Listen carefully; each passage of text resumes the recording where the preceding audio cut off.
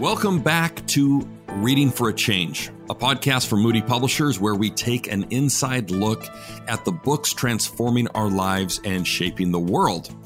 Well, I'm going to start out by talking about, I think, what everybody is thinking about right now, and that is the global pandemic that is unfolding.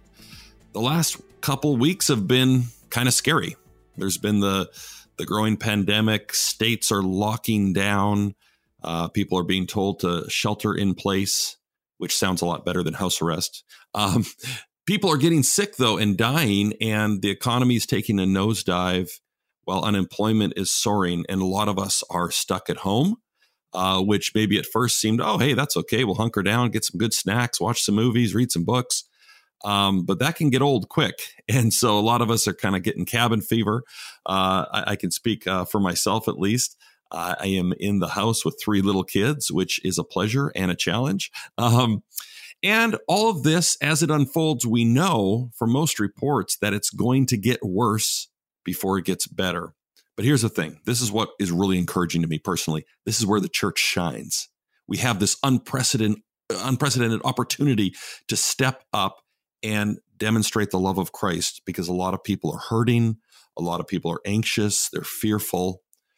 So we can really, in this time, I think, be instruments of peace and show people the love of Christ. And yet, doing that is difficult and complicated.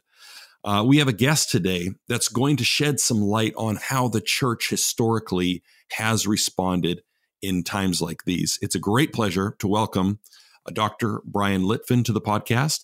Brian is an author and professor. He's a PhD in ancient Christianity. He's the author of many books, including Early Christian Martyr Stories, Getting to Know the Church Fathers, and After Acts, Exploring the Lives and Legends of the Apostles. I'm going to ask him some questions about that a little later, but it's a great book. But probably the role that Brian is most proud of is that he is one of my colleagues at Moody Publishers, where he serves as an editor, and he acts as sort of a liaison between the college and the publisher, working to create these great academic resources and books for the church. Brian, welcome to the podcast. Well, thank you, Drew. It's good to be here, and you're absolutely right. In all that I've ever done on my resume or CV, knowing you is right at the top of that list. So, I had a hunch. Thank you for confirming that, though. And I will be looking at your CV, though, to make sure that is true, that it's at the top of the list.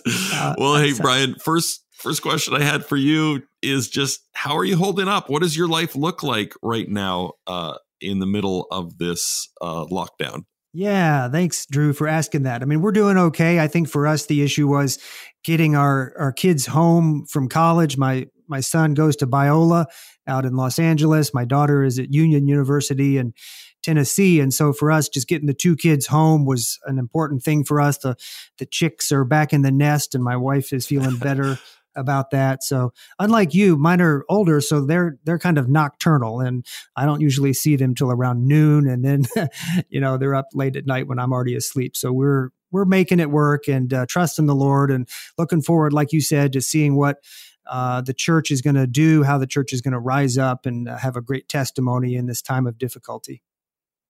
Yes. Well, and I can't tell you how jealous I am that your kids are the age where they actually sleep in. Mine get up at the crack of dawn. So no chance of sleeping in for me, but that's okay. And yes, like you said, this is such an opportunity for the church to be the church.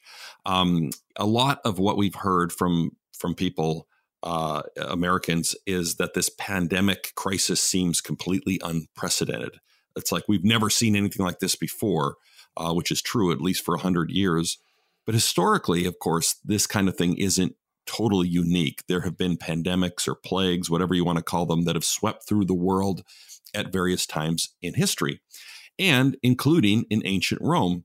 Now, I'm a little rusty. I'm trying to remember from my seminary days. I do remember that there were plagues that swept through Rome in the early days of the church. And I'm just wondering if you can explain to us, how did the early Christians respond when that happened? Yeah, that's a great question. And you're right that they did come through in these waves. They're kind of these noted ones, maybe two or three that you would say were in the phase of the ancient church that were especially bad. And let me tell you two stories. Let me tell you from the sources that have come down from the Christians that have lived through it. I can describe two interesting scenarios. Both of these are from the plague that's called the Plague of Cyprian. It's just named for this guy because he lived through it. And so it's kind of associated with his time period. And Cyprian was a bishop in Africa. A lot of North Africa had been evangelized, and the city of Carthage, which is in Tunisia today, was a major Christian city.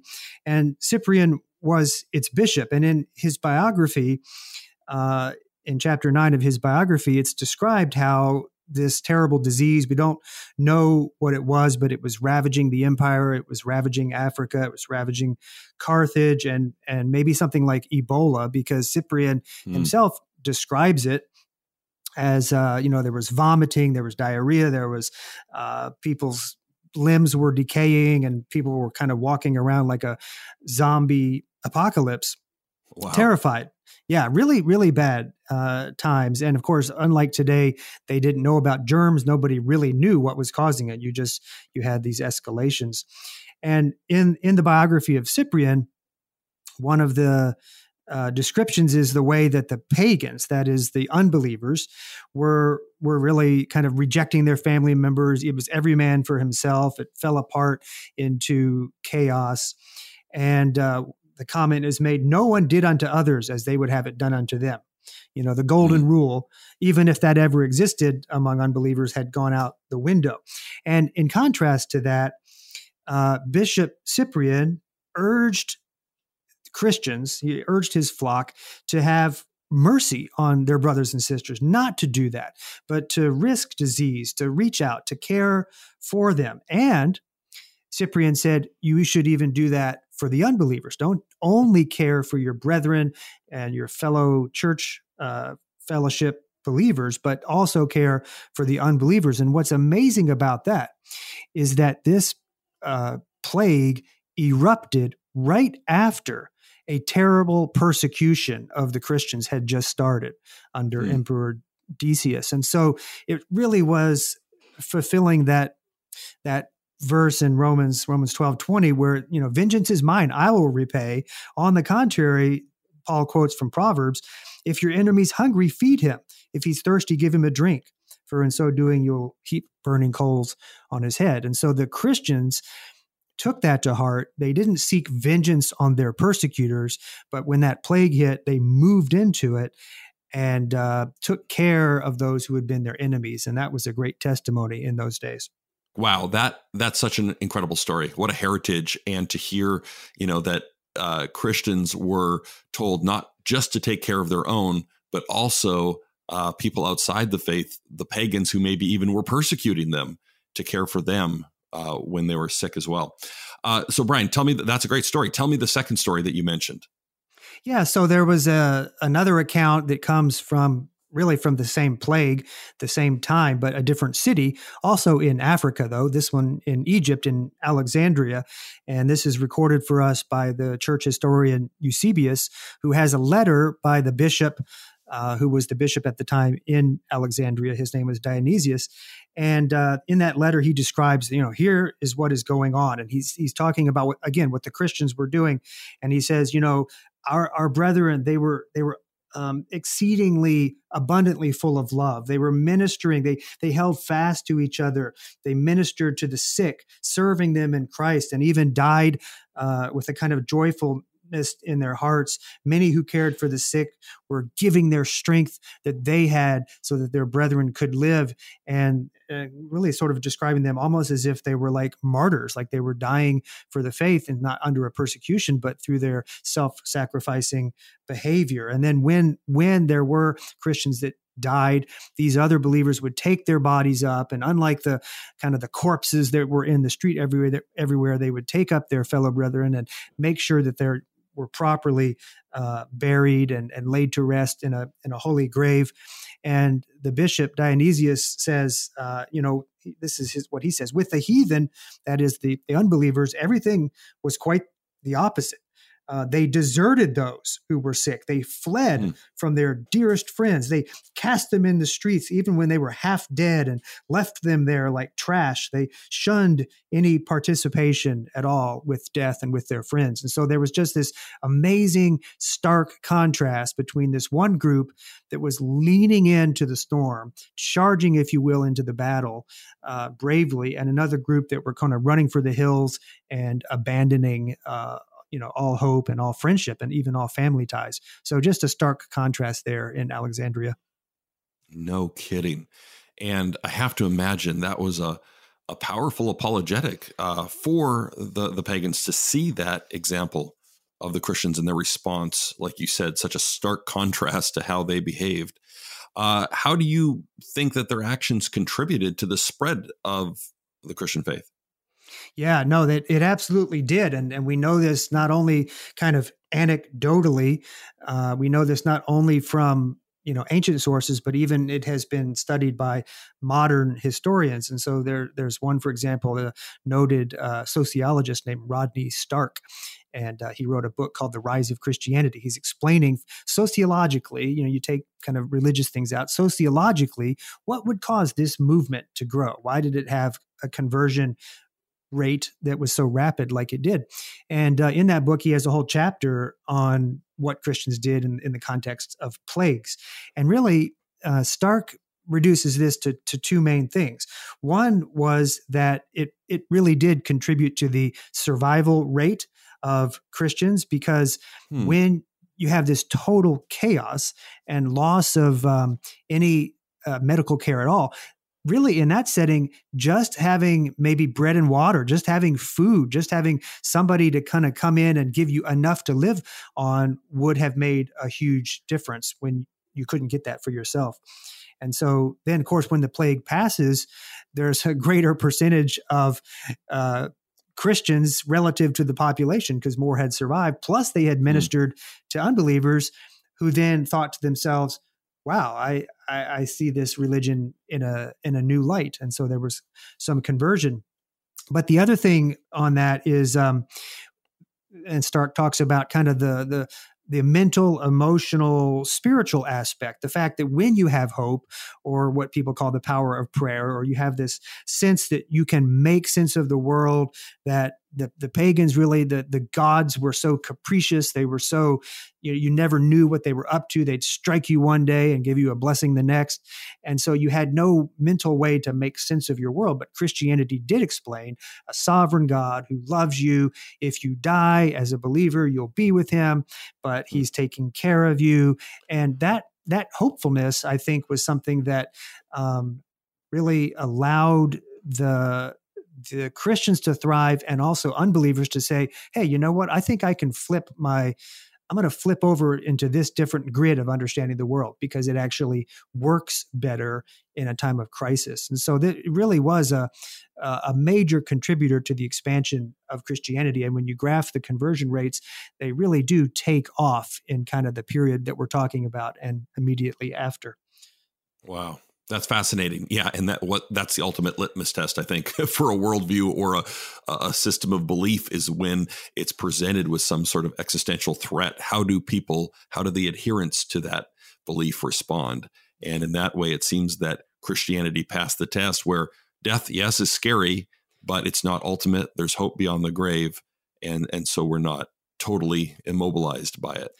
Exactly. And it's interesting, there was a pagan emperor a little bit later time, but his name was Julian, very hostile to Christians. He thought they were lame. He made fun of them. He made fun of Jesus. He called the Christians the Galileans, as if they're just some kind of yokels from the countryside. But one of the things he writes to some friends, and he's complaining about how fast Christianity is growing. And he says, basically, it's their moral character. He says the Galileans, they didn't just support their own poor, but as everyone can see, they take care of even our people while we don't do anything. And so he's mad at how fast the Christians are growing. Yes. It's like, what's wrong with these people? They're Yeah. No wonder they're exploding, because they're doing what we're not willing to do for our people. Yeah. And he saw that was a powerful recruiting tool, if you will, for Christians because they had that compassion on people. Interesting. Right. They were kind to strangers. Sorry, Drew. Right. No, totally. And it makes sense. Perhaps if you're going to be kind to people that are in need, that are within your own social religious group, but going outside of that, I know in the ancient world was sort of a surprising, to say the least, idea. What can we take away from the actions of these early Christians and apply to our crisis today? Yeah, that's a great question. I think again, what stood out was this loving willingness to be self-sacrificial and to sacrifice. I mean, in that case, they were willing to go into houses that were contaminated. In our setting, I'm not sure that's the application in terms of what it is to be loving. We do understand germs, and they didn't. And so, the point is to be loving. Maybe for us, I think one of the sacrifices I know I'm feeling that I have to make is to not go to church. And early on at this crisis, there was kind of that, no, the church must meet. And even I felt that, like, wait a second, the governor says shut down. Are we just all shut down at the church of the Lord Jesus Christ? But I began to see, well, no, but that's a way to love my brethren by not transmitting, not having the testimony of like flaunting what everyone else is doing as if we're sort of exceptional. That was I realized a kind of loving, self-sacrificial thing to do, I guess. So that would be parallel, I suppose. Yeah, no, that's great. And here's the thing that's so weird about this crisis and really counterintuitive and paradoxical is that in a time when we want to reach out and show Christ's love and compassion and comfort each other even, we're told we have to practice social distancing, right? And we can't gather, and we can't, and you want to check on family. The automatic, the impulse is to go, check in and see how mom and dad are doing. And we're told, especially if your parents are a little elderly, that's the worst thing you could do. And so it really presents some challenges. I think you're right, though, reimagining love and compassion as maybe sometimes not gathering, or not physically at least checking in. What else can we do, though, with these restrictions in place to show the love of Christ to people outside the church and people inside the church? Yeah, it's tricky, isn't it? I mean, I think I would say, don't just assume that technology is the solution. It might be possible to make a visit to somebody, ring the doorbell, but keep your distance, or just, almost like wave through the window, or, there's something encouraging about a live visit, even if you don't actually, make physical contact with that person. So maybe the solution isn't just, use tech instead. It's just as good. I think there's some wisdom in trying to find creative ways to sort of be live, or bring flowers, or bring a gift. Be careful about that exchange. But, there's something that the live presence really, it just can't be missed. And so be creative with how you do it, keeping your distance. And then another thing would be, I think one of the biggest blessings that the church could give to our society and even to one another right now is to absolutely maintain a positive outlook. All of this hand wringing and fearfulness, and there's going to be the zombie apocalypse, and we better start hunkering down, stocking up on toilet paper. Well, toilet paper, canned goods. I mean, or just having a kind of gloom and doom, fear-based approach. Christians ought not to do that. I know people will say, well, we're just being wise. Not really. There's a pretty, that's close to cowardice, really. We should have no, you're right. Our rhetoric should be different even, right? The way we talk about it and think about it. Absolutely. I agree. Yeah. Be hopeful. That's good. Yeah. Well, and when you were talking about finding those creative ways to show up in person, even while not putting people at risk, I thought of all the great news stories that we've seen with people that have their parents in a retirement home where there's been an outbreak, not being content with just calling them. They'll come and stand outside their window talking to them on the phone just so they can get that proximity and visual, which, is powerful. And we're wired for that. We need to be together. So I think that's a challenge. I think another thing that I've heard some pastors are doing, some churches are mobilizing to bring people meals just by leaving them on their doorstep, not coming right in the house, of course, and wearing gloves, taking all the precautions, but still finding creative ways to reach out to people, especially people that are vulnerable, that are in need, that are having financial struggles. So I'm really encouraged to see that happening, and it's convicting to me too to think of creative ways to do that. Well, I want to talk about, I think it's actually related. That is your book, After Acts, because of course we've been talking about the early church. And I got to say, Brian, I'm not just flattering you here. That's one of my favorite books. It's just an incredible book. I read it a few years ago. And for those of you who haven't heard of it, let me give you the subtitle. It's After Acts, Exploring the Lives and Legends of the Apostles.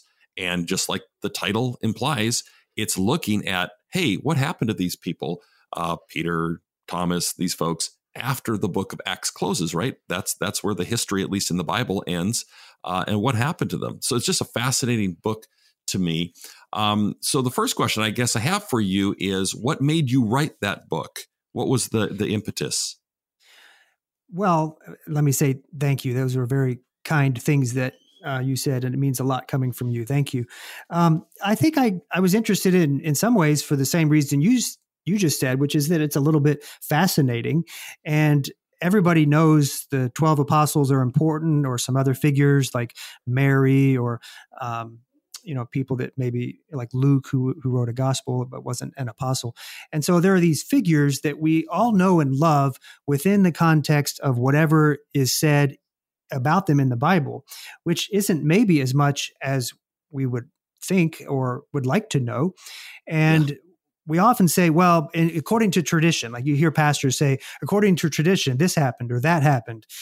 And it just gets repeated that that's a tradition, but who really knows what the traditions are? But I actually do know how to go find those traditions. They're post-biblical writings of different kinds and evidence that a historian can access.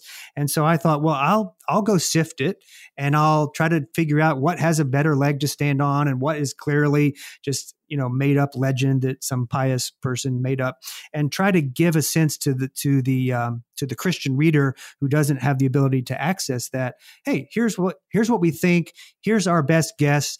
This much is true. This probably isn't, and like you said, that's a kind of fascinating detective work, I guess, that I thought I could offer. Yeah, totally. I've heard that in so many sermons, according to tradition, or, and you always wonder, is that just kind of a hedge? Like this may or may not be true.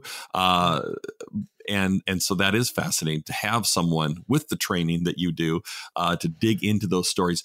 Another thing I found fascinating about the book was the grading system that you use. Can you explain that to listeners? Yeah, well, so at the end of each chapter, which is like each chapter is on a person, like Peter, Paul, James, John, and I have a little report card where, having looked at whatever texts I could assimilate, or sometimes it's archaeological evidence, like a grave or a place where an apostle has a shrine or a burial, and try to assess, okay, what about this? I give it a grade. Now that's like a B-. What about this? That's an F. Clearly that was just legend. Oh, but this one has, there's criteria you use. Like if someone says it early, or if multiple people are saying this same thing, or does the source have a kind of historical quality to it as opposed to myth? You can assess the evidence. And so, that's what I was trying to rank the likelihood of different legends being true or not about the apostles. Yeah, that's great. And then you're putting on your professor hat there and going, okay, I'm going to assign a grade to the trustworthiness or the quality of these accounts. And that was really helpful, because you go, okay, well, if that was a C-, I'll take it with a grain of salt. But if it was an A, man, I mean, that's pretty good. What character's trajectory or journey did you find personally most interesting of the characters that you cover in the book? Yeah, that's good. Well, I think for me, Peter is really interesting because there's so Hmm, much said about him. And obviously, we evangelical Christians, we love Peter. He's kind of fired up disciple, and we kind of know him from the contours of the New Testament. But of course, in church history, he also gets associated with being the first pope and legends about sure. Peter. So there was like this richness to his story. Like, could we really call him the first pope? Did he even go to Rome? Is that even true? Was he martyred? Was he crucified upside down? And these Right. different The upside down legends. crucifixion that you hear Yep. again and again. Yeah. Yeah, for sure. So Peter was fun for me in that way. Okay. So was he? Don't leave us in suspense. I mean, maybe you just want people to buy the book so they can discover it. But was how credible is that account of him being crucified upside down? Because as the story goes, he was unworthy to die in the same way as his Lord. Okay, so I'll give you a little tidbit to your listeners here. So there's two layers to what you just said. There's the upside down crucifixion, and I'm not worthy to die like Christ. And you have to separate those two claims. So what I found is that there is a whole genre of inspirational, you have to call it fiction because it's very much like Greco-Roman novels, where Peter is this hero, almost like in Marvel Comics or something. I mean, he is like Okay. doing these magic things. He's like Christian Thor or whatever. He's fighting the heretics and knocking them out of the sky and doing miracles. And so that's all legendary. But within that collection of literature, there's a little nugget of a very early attestation of him being crucified upside down, not for the reason you just said, but for the reason, and he launches into this kind of weird Gnostic speech as he's upside down on the cross about, well, the cosmos is turned upside down. And so it's this weird thing about the descent of the divine man. So that part is clearly, it's made up. Like he didn't say those things, but it's nevertheless an interesting early attestation. I mean, it comes from like early in the 2nd century that this is what happened. Like, in other words, clearly within the range of an old person who was young at the time that it happened could have seen that and had an eyewitness memory there. So I think the upside down crucifixion is probably correct. The Romans certainly did not always crucify exactly like we pictured Jesus. It was impalement, and they did it in every grotesque way, and there's evidence of that. So very plausible. It's only in the 4th century, late in the 4th century, that you get this switch of reasons where now it's like, well, he wasn't worthy to be crucified like his Lord. So I think that part is fabricated because the Romans didn't say, well, how would you like to, would you like to be upside down or sideways? They didn't get to choose their testimony, like by their posture. Yeah, but I think that probably sense. There's some basis for the actual upside down crucifixion. Okay, that's so interesting. That is, that's just fascinating.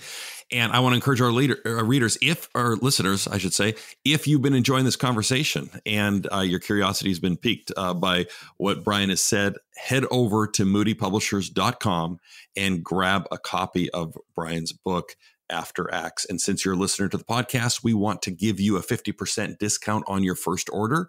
And this is a limited time offer. Just enter the code Reading Podcast, all one word, when you're checking out to receive the discount. Again, head over to moodypublishers.com and enter Reading Podcast at checkout to receive a 50% discount today. Well, Brian, the theme of this season is loving and serving our neighbors. And I'm wondering, you've already actually mentioned a couple things, but I'm wondering if you could tell us about one tangible way that you have been able to show love to a neighbor recently. Yeah, well, thanks for asking that. I guess Talk about putting you on the spot, but go ahead. Well, that's right. My life is not full of good deeds, like that on a daily basis, but little things. But I do think of a chance I had recently with a neighbor of mine who was in a we'll just say a false religion. And then he even kind of left that. And he's kind of a reclusive fellow, or he likes to keep to himself. But at night, I will hear through his window, he has a little home organ, like a little digital organ that he likes to play. And so I'll hear him sort of playing tunes.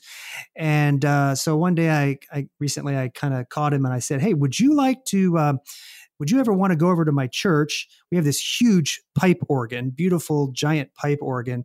Would you like to play it? Cool. And yeah, he just lit up. I mean, his eyes were like, wow, that sounds great. And so I arranged it with our organist and took him over. And man, he probably played for an hour and a half. My wife had come with me. The church was empty, but just the two of us. And she said, I have to step out. This is so loud. It's hurting my ears. Because he was just, hitting those keys and just bringing out the sound of that organ. And after that, I was able to ask him a little bit about his faith journey. And so just I think for him to even set foot in a church was a big step for him. But the organ was the way to do that. So that was fun.